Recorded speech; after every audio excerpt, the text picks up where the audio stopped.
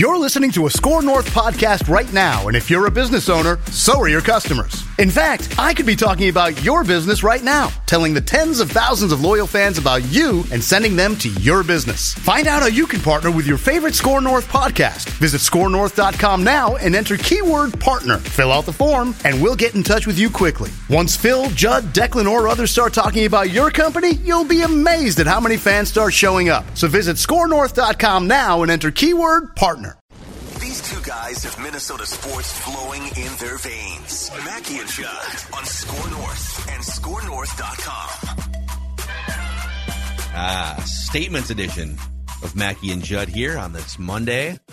Presented by our friends at Underdog Fantasy. Are you just hammering the golf stuff now? Or are you even like, okay. Oh, yes. I had a little 3-item parlay actually win for Dex tweets. I mentioned that I had like 4 Manhattans over the weekend. This helped paid for him a little bit. Little 3-item parlay. I took the over 3.5 on Underdog. Actually, Declan, that actually is a really good prop there. I'll email our guy Andrew. 2.5 Manhattans for Declan. Over under on Friday. I would probably ride that over. But at the Arnold Palmer Invitational, I took a little lower spree here on JT, Scotty Scheffler, Matt Fitzpatrick, who I also fell in love with on the Full Swing doc.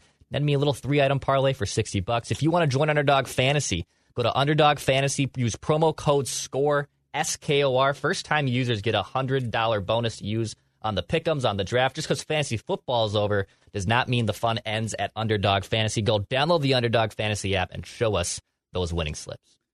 Gentlemen, it's a statements edition of Mackey and Judd here. Start you off with this one, okay? The D'Angelo Russell trade was a heist for the Timberwolves. All right? A lot of people, Mike Conley had a couple clunker games in there, and it was very much framed as, a D'Lo for Conley situation. Nickeil Alexander-Walker was the second player, not counting the 3 second-round draft picks that the Wolves got back to. Nickeil Alexander-Walker, a former first-round pick a few years ago. He's just 24 years old. He is shooting 42% from 3 this season, 50% from 3 for the Wolves in the 2 weeks. I get it's a small sample size. But he's playing like 20 minutes a night over the last 5 games for the Wolves. They've won 3 of those, including 3 in a row. They swept their way through L.A., and then they beat a really good Sacramento Kings team that right now is the 3 seed in the Western Conference. And in that game against the Kings, as they call him, N-A-W, all right, scored 16 points, 5 assists, 3 rebounds, knocked down 4 3-pointers, and some important free throws. And Mike Conley has been a great bridge, a leader for Anthony Edwards, a straw that stirs the drink. He's got a good connection with Rudy Gobert. And you get all of this. You get 2 years of Mike Conley's leadership and just being an adult. He's a restricted free agent, Nickeil Alexander-Walker, but he's going to be in your rotation now. You're going to probably match a contract. And a few second-round picks for 2 months of D'Lo's expiring contract. Nice job, Tim Connolly. Bravo. Especially for this team right now. And if you guys recall, a couple of months ago, the conversation was this. We had players, veteran players, going up to the podium, Austin Rivers, Taurean Prince, and saying, well, I got to lead here. I got to lead.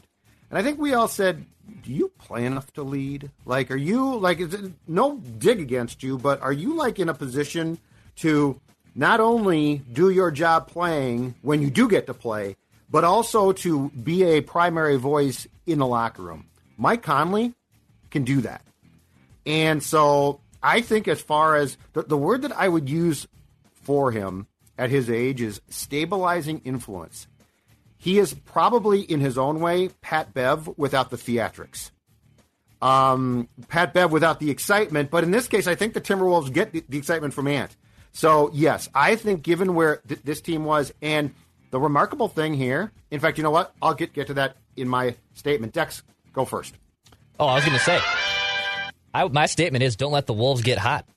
Because since the new year, the Minnesota Timberwolves have one of the best records in the Western Conference. They are 18-11 since January 1st, dude. Second best? Second best behind the Nuggets. Only Denver has been better, and that was right around that players-only meeting. They have figured out ways to win, a lot like last year, right? I mean, they were kind of a middling team when it headed into the New Year's, and then the second half of the schedule, they really turned things on. They ended up obviously winning the play-in game, forced a nice series against Memphis, but the Wolves are getting hot.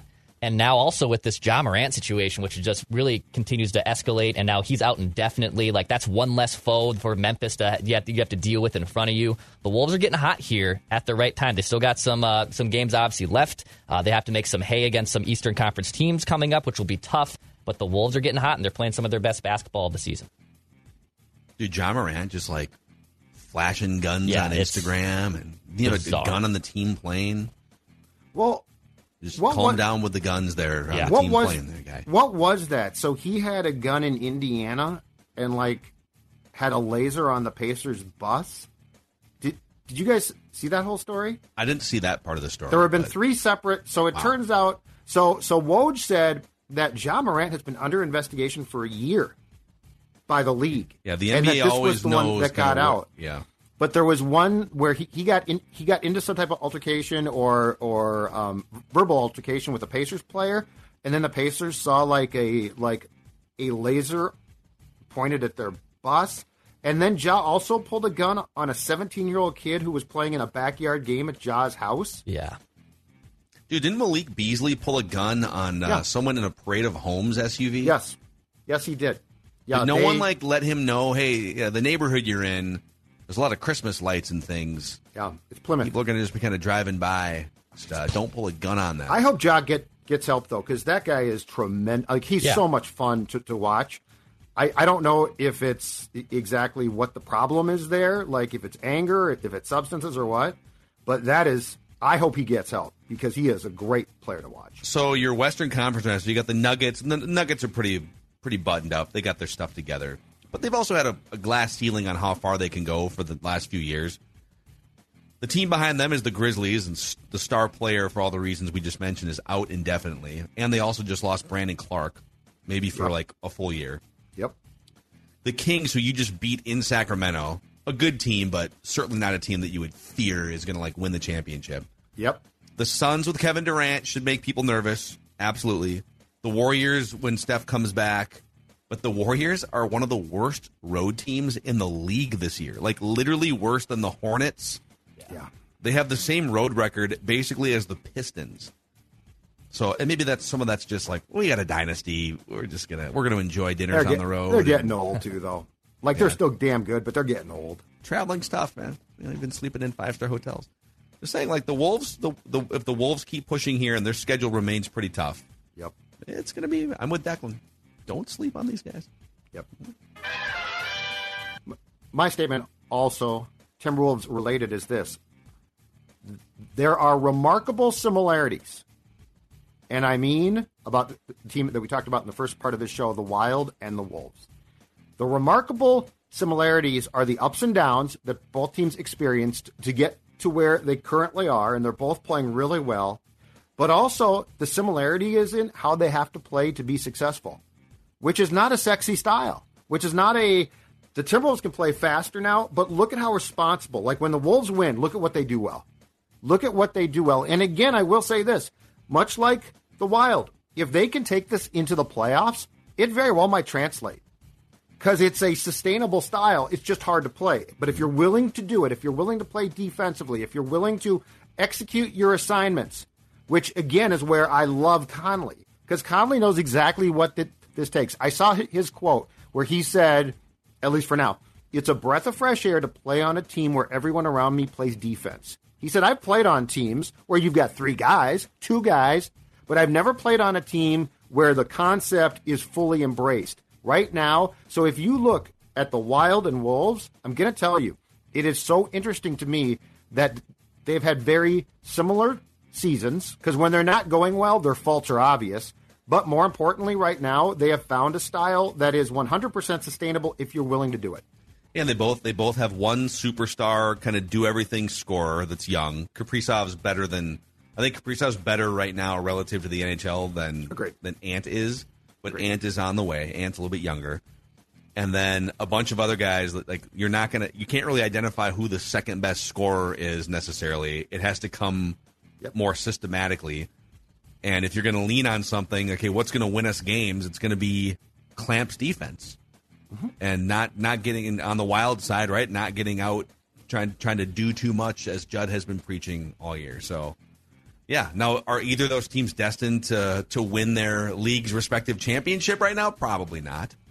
But they're both really interesting to watch here for the next month and a half, 2 months, to see if one of them or both of them can do something surprising in the playoffs. I wouldn't say that the style that both teams are playing now could not win a series.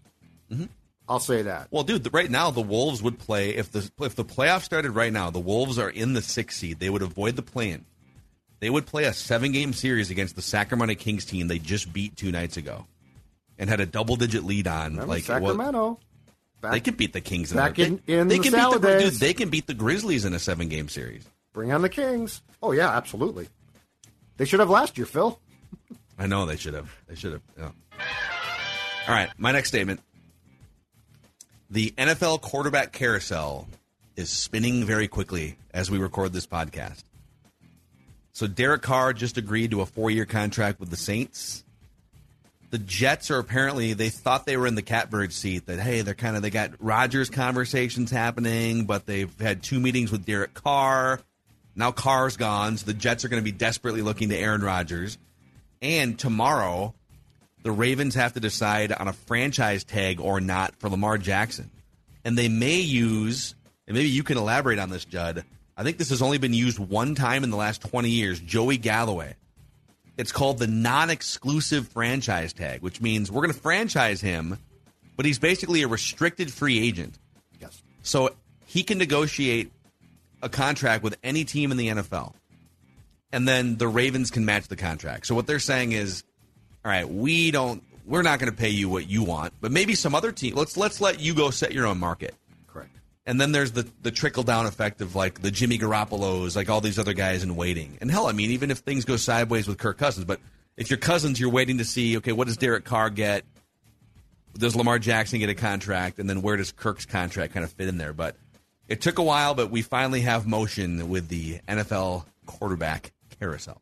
On Jackson, too. So if he gets an offer that Baltimore does not match, they get 2 first-round picks from the team that signs him. So basically what they're trying to say is, we don't think you're worth as much as you do, so you go prove it. But then if he gets too much, they say, okay, see you later, and they get 2 first-round picks. Very interesting. So Rodgers, if you're him, you don't want to retire because from an ego standpoint, you don't want to share that podium with Tom Brady in 5 years, right? And you've got how much coming? $58 million in cash. You're not going to walk away from that. I agree with that. Do you want to go back to the Packers and try and run that thing back again? It kind of feels like he's over Green Bay at this point. I could also see a scenario where he says, okay, I sat in that dark room for half a week. I'd like to the spirits are telling me I'm going to come back to Green Bay. I could see the Packers being like, actually, we've moved on. Jordan Love's our guy. Yep. So if you're Rodgers, you go save the Jets, I guess. But then when you go to the Jets, now you're just doing the same career thing that Brett Favre did at basically the same ages. Vegas, right?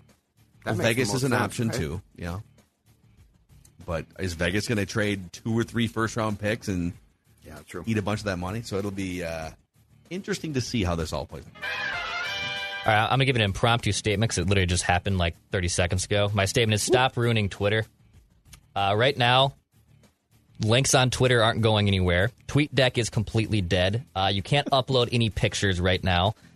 This has been... I hate this back and forth with Twitter going to Twitter Blue and things that you have to subscribe for. I love Twitter, and my livelihood is tied, basically, to Twitter. Stop ruining Twitter. Stop making this so much difficult for everyone to use. It's a great product. I love my TweetDeck. Now I can't see my tweets coming in. Come on. Stop ruining Twitter. It's an impromptu statement from me. I had a Twitter thing this weekend. There's a group of hardcore Kirk Cousins fans that have put together... That's right. Basically like accounts that put out fake news and fake quotes. And they have attempted to attack me this weekend by putting out... It's not even like funny. There's no like irony to it or satire. It's just fake quotes. Here's what Phil Mackey said about Justin Jefferson, even though it's something I didn't say. Mm-hmm. And that's just kind of what Twitter has become now, too, with Elon Musk firing all the people that worked on that side of the company, left. The people that would, like, see if accounts are real or not or whatnot. You just have, it's just kind of a wild, wild west. I still love Twitter, but we got some work to do to make that thing viable for the long term.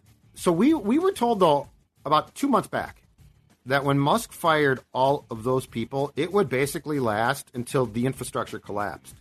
So I wonder if this is also just the start of glitches they can't fix.